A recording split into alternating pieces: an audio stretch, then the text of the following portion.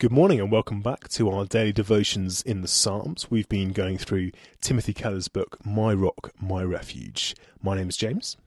And my name's Chris. And we today are looking at Psalm 24. We're going to read from verses 7 to 10. So if you've got a Bible in front of you, turn there to Psalm 24. And Chris is going to read from verse 7. Lift up your heads, you gates. Be lifted up, you ancient doors, that the King of glory may come in. Who is this King of glory? The Lord strong and mighty, the Lord mighty in battle.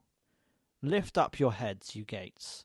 Lift them up, you ancient doors, that the King of glory may come in. Who is he, this King of glory? The Lord Almighty. He is the King of glory. What is God's glory? It is his infinite weight, his supreme importance. To glorify God is to obey him unconditionally.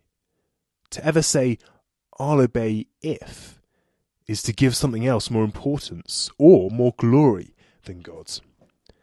But while glorifying God is never less than obedience, it is more. God's glory also means his inexpressible beauty and perfection.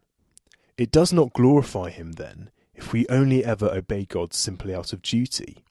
We must give him not only our will, but also our heart, as we adore and enjoy him, as we find him infinitely attractive. And there is no greater beauty than to see the Son of God laying aside his glory and dying for us.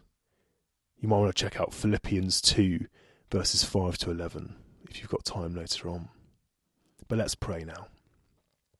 Lord, you loved me enough to lose all your glory for me, even though you owned the whole world and everything in it. Show your glory to my heart, to my family, and to my society as well, that they may all say to you, come in. Amen. Amen. We hope you have been enjoying our devotion series. Please do get in touch with us if you have any suggestions or any comments. We'd love to hear from you. But otherwise, please do tune in again tomorrow for more of the Psalms.